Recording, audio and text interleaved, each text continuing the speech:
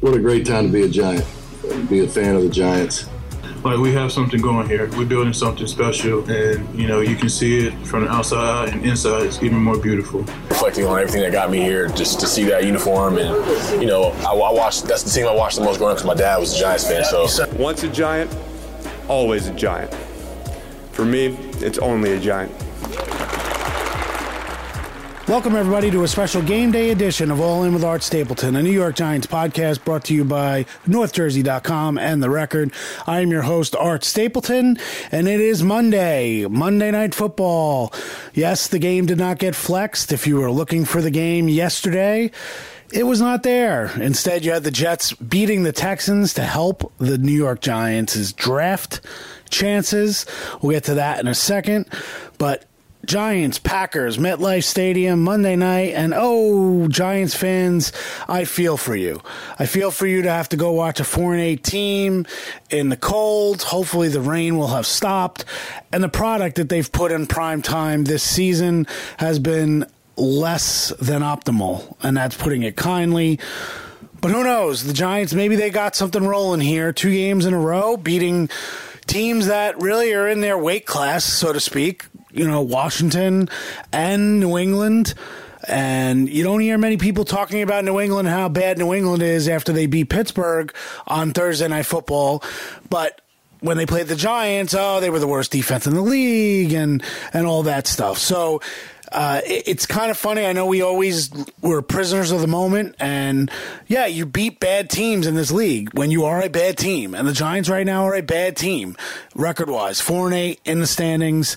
And they really have not played a perfect game or really anything close to that. Defensively, they've been pretty close at times.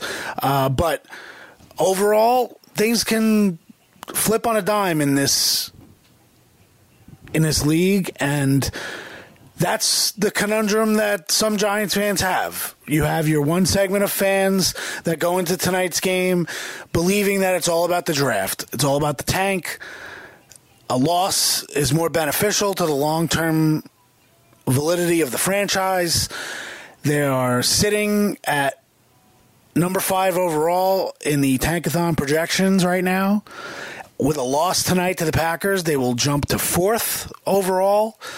So that's why a couple weeks ago I said all this talk about the Giants blowing their chances. Yes, they might not end up in the number 1 spot. Carolina is kind of locking that down for the Chicago Bears.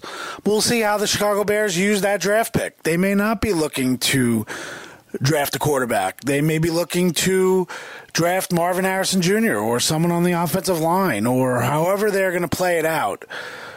There's a lot to go into the draft and where people stand. So that's why sometimes it's not as much in your control as much as you think it is at this point. You're only giving yourself a shot. You want yourself to have the best shot. Now, obviously, there's the flip side of that. And you want to read ESPN and New York Times and the percentage chance of the Giants making the playoffs. A percentage chance less than 1%. Because they can't read the football aspect of things and how things are breaking out. It's all statistical. And if you want to play the statistical odds, then that is the reality. The reality is that the statistical odds say that the Giants are not making the playoffs. The eyeball test, which I like to use, say the Giants are not a playoff team this year. But in reality, if the Giants go out and beat the Green Bay Packers tonight, they will be 1 game out of the playoffs.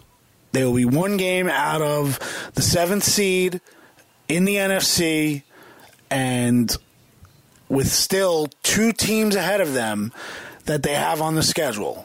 The Saints next weekend in New Orleans, and then the Rams, second to last game of the season, sandwiched between the 2 Eagles games. So that's where we're at right now. If the Giants beat the Packers, that drops the Packers into a group with Seattle, which lost yesterday, and then has to play Philly next week. The Rams, who lost yesterday, a little bit of a gridiron robbery in overtime, some potential block in the back calls that were not made on that punt return. But the Ravens win the game. The Rams lose. The Saints win. The Falcons lose. And there are 5 teams that'll be 6-7 if the Packers lose. The Giants would be 5-8 and if they win tonight, and they're ahead of Chicago, who's 5-8. They have the tiebreaker. So that's where we're at. Do you think the Giants are a playoff team? I'm not asking you to buy into the Giants being a playoff team. If you want to focus on the draft, you can focus on the draft. And I will certainly focus on the draft. But you can't just ignore the idea that if they were to win tonight, that they would be one game out of the 7th seed in the playoffs. You can't ignore it because crazy things happen in the NFL. And that's what happened when they expanded the playoffs to have that 7th team. Because now very few teams are eliminated. They don't want teams eliminated. They want everybody to feel like they have some semblance of a chance to play to get in. And the Giants, if they can get to 5-8, they have a puncher's chance. The odds do not move up and increase significantly if they beat the Packers. But if you look at the standings, they do. They would be one game behind. And that is the reality of the playoff talk. And that's where we're at. So the Giants take the field tonight, and they could feel really good about themselves as a fan base and really as a franchise. The short term, you win tonight, it's 3 games in a row, all with Tommy DeVito at quarterback. You're now at 5-8, going to New Orleans with a chance to kind of bang down that door and get back into the playoffs. You lose tonight, you're now picking 4th overall in the 2024 draft. The Giants can't lose, quote-unquote, tonight from those perspectives.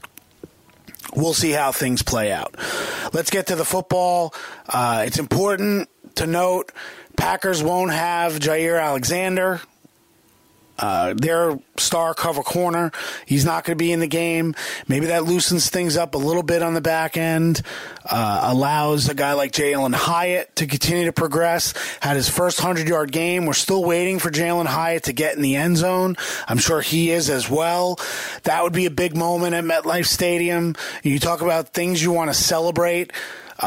The fans would love to see Jalen Hyatt getting in the end zone. You don't want to see it at 37-7. You'd love to see it, 14-7 early on. Hyatt gets in the end zone, gives you that huge boost of emotion and adrenaline to think that you can compete with the Packers. Now, defensively, I believe Dexter Lawrence will be back tonight. I don't know what his snap counts will look like, but I do think he'll be active and play. We won't get that information until 90 minutes before game time. So, you're talking around, I guess it's about 7 o'clock. We'll have that. But 7 o'clock or 6:45, that's where the information will trickle in. But it's interesting tonight. You've got a doubleheader, Monday Night Football. You've got the Titans down in Miami against the Dolphins. That game is on ESPN, and the Giants-Packers are on ABC. So if you're a Giants fan and you're flipping around for the game tonight, go to Channel 7 in New York or New Jersey or Connecticut, and you end up getting that what you need. So I think that's that situation. Now I'm just checking my phone as I'm texting, and I just got a text. Dexter Lawrence is expected to play tonight, according to my source. So expect to see Dex in the lineup. That is a big boost for the Giants defense. And look, they need to make life difficult tonight for Jordan Love and the Packers. The Packers will be without Christian Watson, who had 2 touchdown catches and then tweaked his hamstring against the Kansas City Chiefs. This Packers offense, we'll see. Will Aaron Jones play? He's questionable. Will it just be A.J. Dillon on the ground? It'll be interesting to see how the Packers try to attack the Giants, because with all the talk of this defense, if they're really hitting their stride with Bobby Okereke in the middle, I hope you guys enjoyed that interview with him, that two-parter, and the column that I posted on NorthJersey.com today, so hopefully you check that out on Bobby and his emergence with the Giants. Micah McFadden's playing early downs next to Okereke. Isaiah Simmons has really kind of carved out a role for himself in passing situations. On the back end with the Dory Jackson back in the mix, Tay Banks, Xavier McKinney is playing at a high level the last 3 weeks. And then up front, let's see if Kayvon Thibodeau can get cranked up again and see if, he can get a couple sacks tonight. He's got multiple games. I think it's 4 games with multiple sacks this year for Kayvon. And then obviously Dex is the centerpiece in the middle. Green Bay is going to have to focus on Dexter no matter where he is. So, again, I get the whole idea of some fans are split. They're torn. They don't want to lose. They don't want to root for the Giants to lose, but they think that the team needs a better draft pick and that the odds are so low for the Giants to make the postseason that to get behind the team to win is kind of one of those, do we really want to go down that road? It's easier to root for them to lose and have our hearts broken the other way than root to win and then you have them lose. But that's the way I would look at it. I'd look at it as you root for them to win because you want to see them win. And then if they break your hearts and they lose, well, then you improve with your draft pick. We don't know what the quarterback situation is going to look like in the draft next year. We could all assume Caleb Williams, Drake May, Jaden Daniels, J.J. McCarthy. You want to keep listing guys. Bo Nix.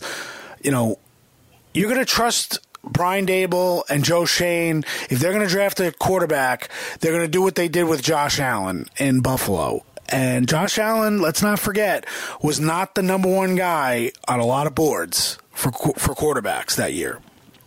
So I can tell you there were some people in the Giants building who liked them very close to the top.